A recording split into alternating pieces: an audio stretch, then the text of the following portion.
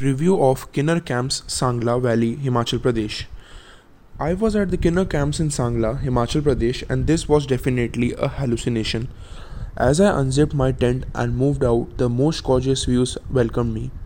There were mountains and coniferous pines and fluffy clouds hiding behind the hills playing a peekaboo. And there was a music of river Baspa roaring behind the camps, music of the tiny colorful Himalayan birds chirping and hopping from branch to branch.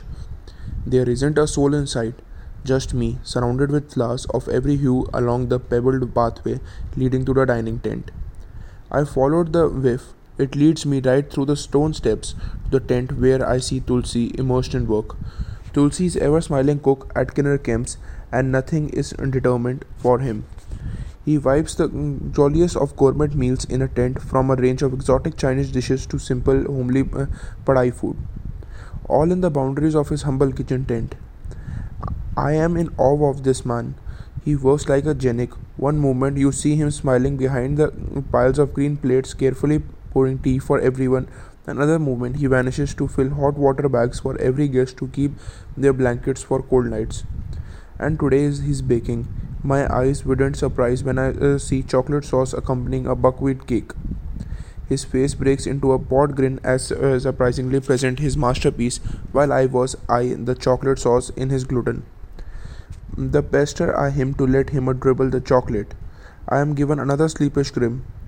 Kinnar Camps in Sangla, nested near the banks of Permanent Bhaspa, is the picturesque valley.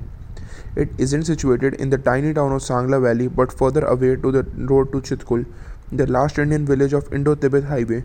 The road to Sangla is via NH22 and one of the deadliest highways in India. There couldn't be any more perfect setting for Kinnar Camps. The place is natural retreat. I take a writing holiday here for inspiration, no kidding. There are stone pathways leading to the tents, apple orchards, flower beds of bright hues, mountains and birds, and the river of a company. The river is just a no-minute descent from here. Mr. Dilip Negi, the owner of place, does a fabulous job of hosting his guests, narrating stories of Sangla Valley, the unique traditions of the Kinnori villages, and the Fond Ongaran festival.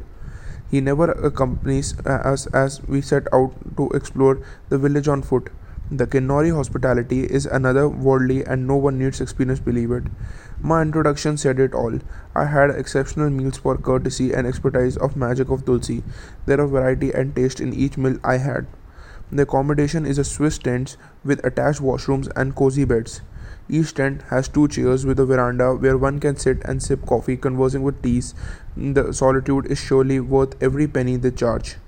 Our 15-minute walk from Kinnar Camps leads to one of the beautiful village fairy tales in Kinnor, Beseri and wooden cottages, etc.